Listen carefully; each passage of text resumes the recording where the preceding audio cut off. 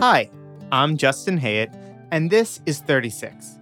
The Lamed Vav Tzadikim is a tale built on the idea that out there in the universe, somewhere in the far corners of the world, there are 36 anonymous, really good people who hide in the shadows but step forward when we need them most. In 2020, somehow, I managed to get on a plane to Israel to find out more about these secret souls and hear their stories. This is my journey to find wonder and goodness in our once magical world.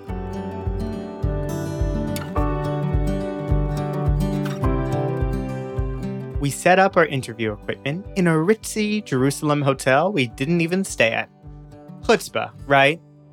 Well, it did look and smell really nice, and we wanted to impress our next guest. Within minutes, the hotel manager came over screaming and kicked us out. I didn't even think to mention who we were interviewing. Anyway, she's on her way. We need to find a new location. We pick a nearby coffee shop that only had seating outside. Outside. In June. In Jerusalem. And it was hot. Okay, we'll schwitz, and if she hates us, we won't use the interview. We promised a fancy hotel lobby, air conditioning, and an Israeli breakfast. All the incubators of an awesome conversation. I was, as you can tell, a little stressed by the ordeal. But then Sivan arrived to our less than desirable coffee shop with a table outside sitting directly in the sunlight. No shade to be found. Not that she's a hippie with no worries in the world, but she was very chill and relaxed.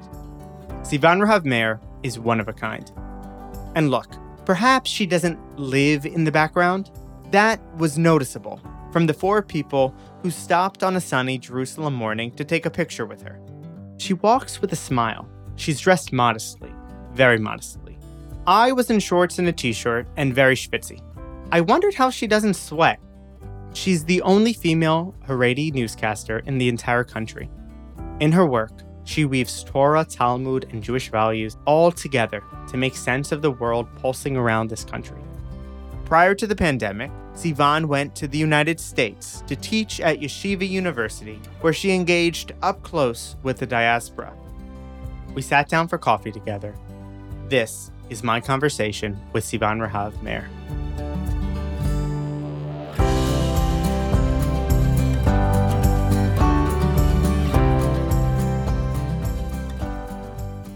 I'm sitting here with Sivan Rahav Meir. Thank you so much for joining me. Shalom, Justin. How are you? Good. Hot, but good. I feel like there's too many titles to say what you do or who you are, but give me the pitch. Who are you? First of all, I think I'm a mother of 5, the wife of Yedidia. We live here in Yerushalayim. And I try to combine, I would say, Judaism and journalism, especially in the last 5 years, finding new ways of combining Jews in Israel and abroad, journalism and Judaism, new media and old text. That's basically what I try to do. So yeah, I work for Channel 12 in Israel. I work for Yediot Acharonot. It's the biggest daily magazine newspaper in Israel. And for Galei Tzahal, it's a popular radio station. And we all work for free for Zuckerberg, basically. You know, I do social media, Facebook, Twitter, Instagram, everything. So on the side, you're a journalist, but above all of this, you have this broader mission. I think it's journalism today. I mean, today journalists should search for their niche because just objective journalism, you know, the facts, people don't care about them anymore and they get it anyway. In the past, I used to go to the Supreme Court and tell people, okay, what happened today? I went to a demonstration or to the Knesset, you know, our parliament, in order to tell people what happened there. Now they know it before I even tweet. The information is there. So you don't need me anymore as a journalist for the information. I think you need me for the broader or deeper context, you know, what's to speak about the past and the future and to combine all those details into something meaningful. So I think that's my niche. I think journalists today should invent themselves because things are changing rapidly. I think it's interesting to do that in general, but it's very interesting to do that from Yerushalayim in the Jewish state. Tell me about that challenge and tell me about who the reach is, right? I think the location means so much. You know, for people, I write a daily message every day and we translate it into 13 different languages. People like the fact that it's from Yerushalayim. I think the brand Yerushalayim, Jerusalem, is even stronger than the brand Israel. Because when you say Israel, sometimes people think about, I don't know, negative things they think about Israel, BDS, occupation. Okay, it's not my opinion, but in Yerushalayim, in a way, it's higher, and people like it. I saw it during the pandemic. I had so many Zoom lectures with communities, and the most exciting moment was when I just opened the window, and it just showed them Yerushalayim. I live in a regular neighborhood. All they saw was like the pavement. That's it, nothing. I mean, the building in front of us. But they were so excited just to see Yerushalayim, live, because they couldn't come. The gates are locked now. You can't fly to Israel. And I understood what it means for them, this connection to Yerushalayim. I mean, sometimes when you don't have something, you learn to appreciate it.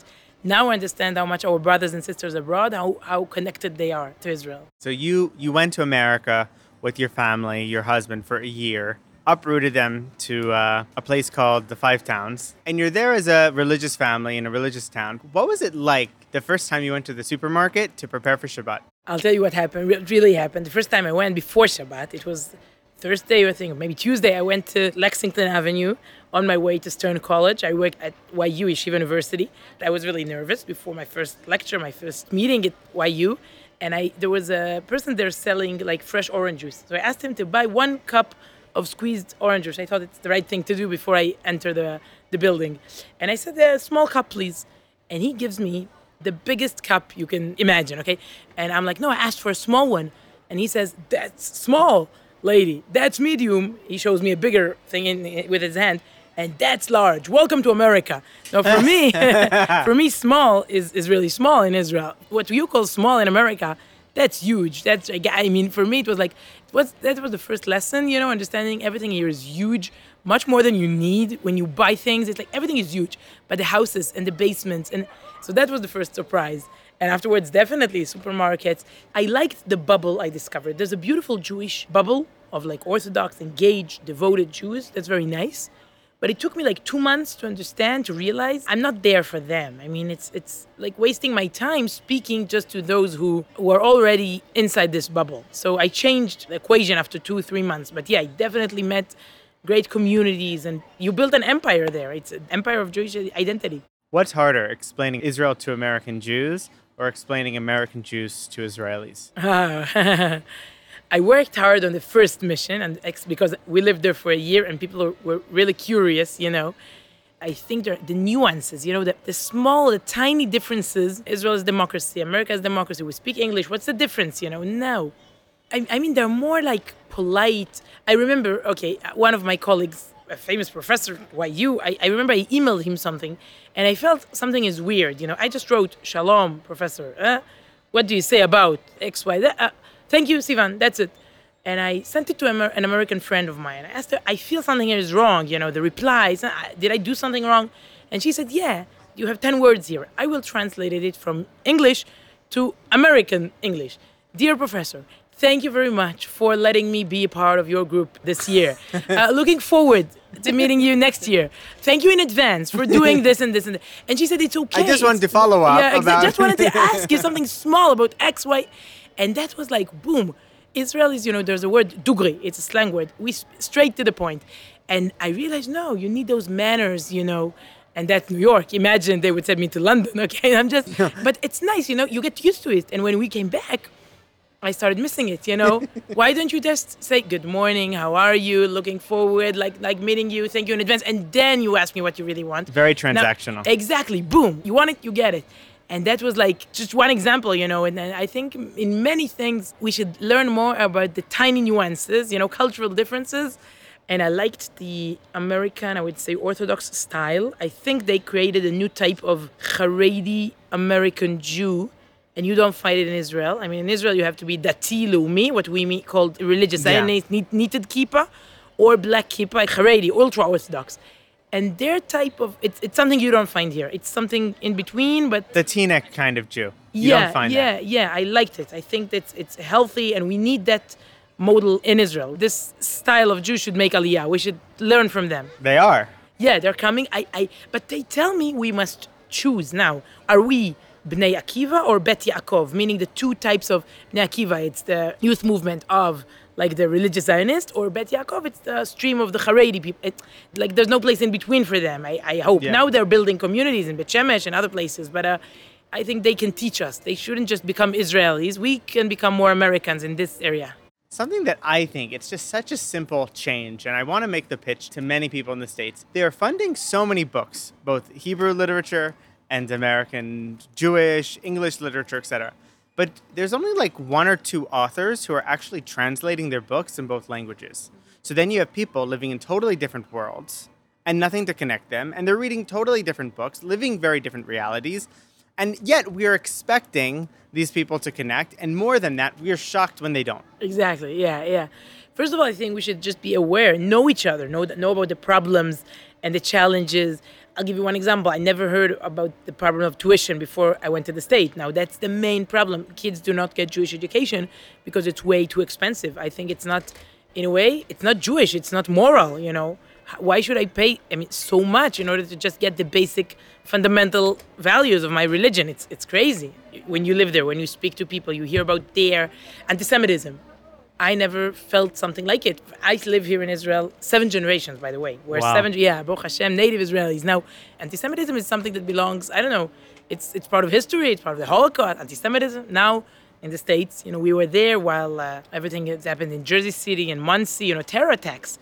And when you're there, you really feel it, and you're much more connected to your brothers and sisters there. So I tried to translate that experience and share it with the Israelis. But I also tried to translate the Israeli experiences and, teach Americans about it. It was really fun, but also quite a challenging year, You mentioned books earlier. We are the people of the book. And I do believe Torah, the basic text. We read it every week, the Parsha, the weekly portion we read. That should be our mutual pulse. Now, you can have your commentators and you can read it creatively and do whatever you want. But I believe we also have that pulse you're looking for. You said that you kind of stepped out of the 5 towns archetype bubble and into American Jewry. Memphis, Dallas, definitely. Memphis, wow. Great community, small, tiny community. I realized the community, those who invite me, they don't really need me. It's like a paradox because those who want me to come, it's very nice. I want to meet them. I want to hear from them.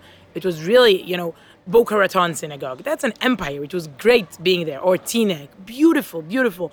Or, Pico Street in LA. You have so many shuls and communities there, and I visited many of them. It's great. But I wanted to reach those who, who do not know me, and they don't want to hear. So we started working with many, by the way, Mizrahi Movement sent me, World Mizrahi Movement, led by Rabbi Doron Perez. They sent us to the States. And they also agreed we should try to reach, Jews who are far away, with reaching out to them. So we started working with the IAC, the Israel American Council, and Hillel, and Chabad, and CSY, OU, reaching, I think, Jews who are not so engaged because there's a huge group of unaffiliated Jews, that they're just not connected, and they become the main sector, but they're just not a sector, they're not organized. So, speaking to them, for example, speaking to schools in Memphis, this community, or in one of the campuses, I remember the organizer told me, just imagine, it's the only time they heard someone, the first time, and maybe the last one, they'll hear someone from Israel, and maybe the last one, they'll hear a religious woman speaking to them. So everything together, now you have 45 minutes with them, go. And that's, whoa, okay. What do I tell them? I guess the majority there will walk away. They will not continue, I don't know, our heritage. Maybe, I hope, I pray they will. But so that's quite a challenge, speaking to those who do not understand Ivrit. They don't come here every summer. They're not connected. I think that's the main goal. And I try to do it through Zoom. Although COVID ruined everything in the middle, I still tried to continue in this path, this direction. Where were you most concerned and shocked about what you saw in America, both within the Jewish context and the broader context? And where were you the most hopeful within both Jewish and broader context? I'll start with the positive part of the question. Every time I entered a school, I mentioned the word tuition earlier, but it also creates great educational system. Yeah, it's private. Yeah, it's expensive, but people pay for what they really want and they care about it. And I saw great schools, creative places, great teachers. In Israel, it's for free. So it's for free. And you don't have to fight for it. Exactly. Yeah, it's there. And there you build buildings and you bring the best teachers and you find creative ways of teaching halakha and Tanakh and the connection to Israel. I met DRS and the girls part of DRS in New York and Eula in LA. The boys and the girls, Hillel in LA, all kinds of seminars, like more Haredi seminars, and you open schools all the time. You see new institutions. I loved it, and I think once again we can learn from that devotion. Creating. It's like there's a competition, and if there's a competition, you should be the best, and that's good. The worst thing I saw was conflicts and disputes inside small communities. Instead of going out, reaching out to Jews who do not know it's Shabbat today, they don't know it's Pesach in 2 days, they fight and they waste so much time and energy and money on no, he's too liberal. No, he's to the right. He's to the left. No, he's not. You can waste your whole life inside this chulant, inside this bubble. Identity is important, and you should find your own sector, your own definition. It's okay. But why wasting, your whole life on those issues inside the Jewish babble? Orthodox people can fight forever about their inside orthodoxy instead of, if you just choose one unaffiliated Jew, each family will just pick another family. And they want it, by the way. Every time I spoke to Jews who are not affiliated, they want to be more connected. They want to learn. They want to know, I once met a professor, I taught him the letter Bet because he already knew Aleph, but that's all he knew. Aleph, the first letter of the Hebrew alphabet is Aleph. That's all he knew. I showed him how do you write Bet. So I doubled his Jewish knowledge, in a second. Who will teach him Gimel? If you're so busy, that's the third letter. If you're so busy fighting inside our, small bubble. So yeah, I try to speak about it every time. I said to communities, go out there. Don't just focus on your small, disputes. There was a report that said in 2019, more American Jews were murdered in terror attacks than Israelis. Not to say that we expect people in Israel to die, but America is the place where American Jews have arrived, where they're secure, where they're prosperous, and, who would ever go after them? Exactly, right? The American dream, yeah. Yeah, and here, you know what you're living next to, and it rears its ugly head. Here, we know who the neighbors are, okay? We're not surprised. We understand the neighborhood.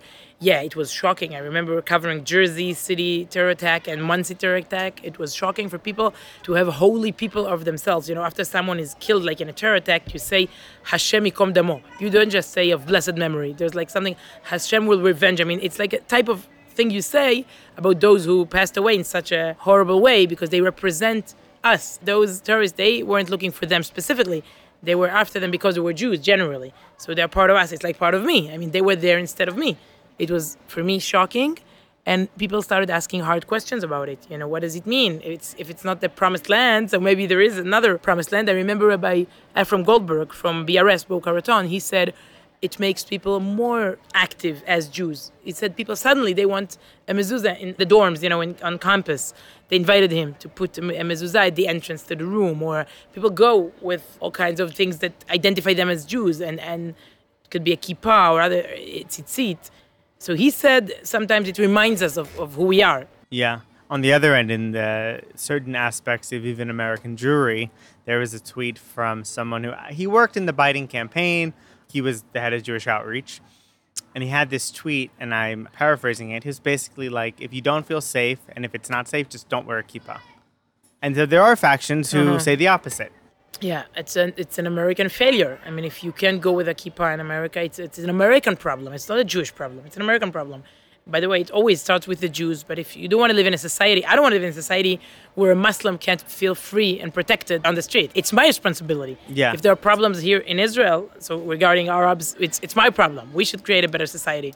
Most of the cases, by the way, also in Israel, it's the violence is from the Arab side. But sometimes there are Jews, they do it. It's ugly, and we should take care of it. So it's an American problem. But no, I don't think that's the right solution. No. I want to just pivot to you, right? Because you are a very well-known newscaster here. You're also an Orthodox woman. You're probably the most famous Orthodox woman newscaster in Israel. But there are probably many parts of perhaps even your community or other, far more religious communities who do not think you should be doing what you're doing. So that's really surprising. First of all, I grew up in a secular family, so I became religious when I was 15, 16. So it's not like I grew up in the closest community of Mea Shearim, for example, and wow, I discovered the world outside. By the way, even in those small, close communities, and I'm not, part of them, they like what I do. They like the fact they have someone like me out there. I never heard, really, I heard millions of questions about, wow, what do they say, But they never said anything. It's fascinating. People, really? You have this assumption they don't want me to be there. But no, they don't really care. Now, maybe if I grew up once again there, so they didn't like it, the fact I left everything and went to work on TV. But I didn't leave anything. I just added Torah into my life. So maybe it's easier for them. Have you ever seen like goodness in the world? Goodness or godness? Both. Answer both. And look around you. We're sitting in the middle of Yerushalayim. After 2,000 years, we came back. Look, we're building something, from scratch together. Yeah, I see it every day. All the time. They say, on the news, there's a sentence that you say that every evening at 8, they tell you good evening, but they prove to you for an hour why it's not a good one. Yeah, Erev Tov in Hebrew. Good evening, bad. So no, it's not my paradigm. No, I work. I definitely see, and I try to expose it and to share it with others all the time. Because many journalists in this country, journalism, I think, was just named the least respected field in Israel by the Israeli public, next to politicians. Yeah, journalists and politicians, I think they should blame each other. Politicians are not as bad as they're covered. Journalists always cover the bad things politicians do. I know many from all the different parties in Israel, left, right, religious, non-religious, Jews, Arabs. They're good. They represent their public in a good way. And also journalists, I think it's easy today for people because, Baruch Hashem, now thank God, we have new media. For the first time, they let us speak. We were passive for years. We, the citizens, we just saw people on TV. And now it changed. For the first time, we can speak. So yeah, journalism are attacked, unfortunately, now. But I think it will be balanced. By the way, everyone, you listening to us, you are also a journalist today. It's not something so unique. If you record, you post, you share, you take pictures, you text, you edit text. We all became journalists, I think. There's no real difference. We all, share public content. How do you stay so positive? It's not so hard. I look at my family, my kids, the story of Israel, the Jews abroad that now are, they became the center of my attention. I look at the news, what's really going on, not just politics. Look at Israel, the state of Israel, Judaism, how it's built. Sometimes all you need is perspective, for proportions. The year 67, okay, here in Israel, the year 73, the year 48, or before 48, the Holocaust. My grandmother is a Holocaust survivor. Why I guess they complained less and their situation was much worse. So, okay, but we like complaining every week in the Parsha. I find it every week. I think it's in our genes, the DNA. It's we like complaining about the reality. Even while the sea was slipped, why we went out of Egypt and we saw redemption in our own eyes, we were still complaining. So it's part of our nature. But one last question. We're asking everyone, what is one verse or line of Torah, Talmud, something that sits within you that, you maybe don't even say, but that when you need it, when you're driving to the studio and you're just having a bad day, or when you're reading the news and it's awful, or when you're looking and searching for that goodness that you exude, what do you hang on to keep it going? I guess there's something we say when we go to sleep. We say Kriyat Shema. It's like Shema Israel. It's a text you say every day before you go to sleep. It's like a small, tiny Yom Kippur. There's Yom Kippur once a year. Yom Kippur, the day of repentance and you're rethinking about yourself and, retrospect, everything. That's like the holiest day. But there's like a small ceremony of it's a tiny Yom Kippur before you go to sleep. It's like you look back at the day you had. One of the verses is, Hamalach hagoel oti mikol ra, yevarech et hana'arim, v'yikarev vahem shemi, v'shem avotai Avraham v'Yitzchak, v'yidgu larov b'kerev haaretz. May the angel who redeems me from all harm, may he blesses the youth, and may they be called by my name. Yaakov says it to his son, Avraham, and the names of my fathers, Avraham and Yitzchak, and may they multiply abundantly like fish in the midst of the land. That's the translation. I think this blessing Yaakov gives to Ephraim and Menashe, his grandsons. He says it in Egypt before they go to the longest exile, diaspora all over the world.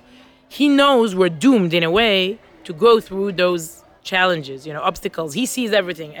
And before he passed away, he told his grandson, remember Avraham and Yitzchak. Wherever you go, people will look at you and say, oh, v'yikarev vahem shemi Avraham v'Yitzchak. People will say, okay, these are the sons, the name of, Avraham and Yitzchak. People will recognize Avraham Avinu when they will look at us.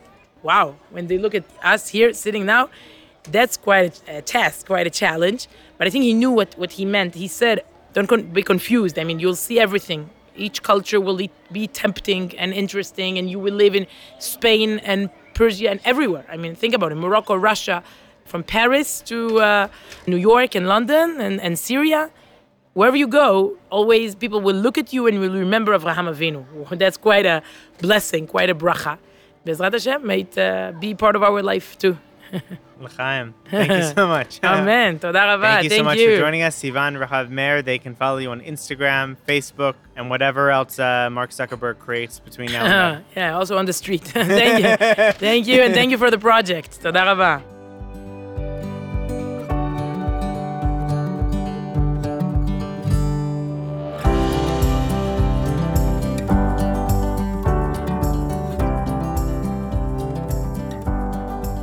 There's something different about this conversation, I thought to myself. I couldn't really describe it. Imagine, if we did this over Zoom, we wouldn't have been kicked out of the ritzy hotel. I wouldn't be schwitzing, and we wouldn't have seen the now 7 people who stopped Sivan, some during our interview, to take a picture of her or with her. We wouldn't have had coffee together. We wouldn't have breathed in together the fresh air of Jerusalem. And frankly, I doubt that we would have laughed, at least genuinely. I'm a bit amazed by people like her. She doesn't focus on the fact that she's a Haredi woman in news. And not only that, she just does her job in a magical way that only she uniquely can do. She does what she says Hashem put her on this earth to do. For her, that's enough. She doesn't belabor the journey or the perseverance that got her there. Instead, she continues on the path. A path that can't be laid by a human or derailed by an angry hotel manager or by anyone. It can only be walked by us.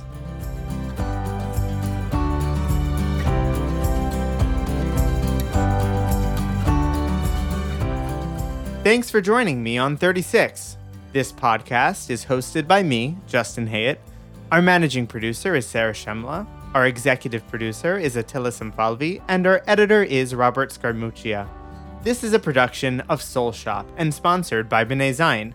Please rate and review this podcast in your podcast app of choice and share it with your friends, your butcher, and your shadchan. Thanks for joining us. We'll see you again soon.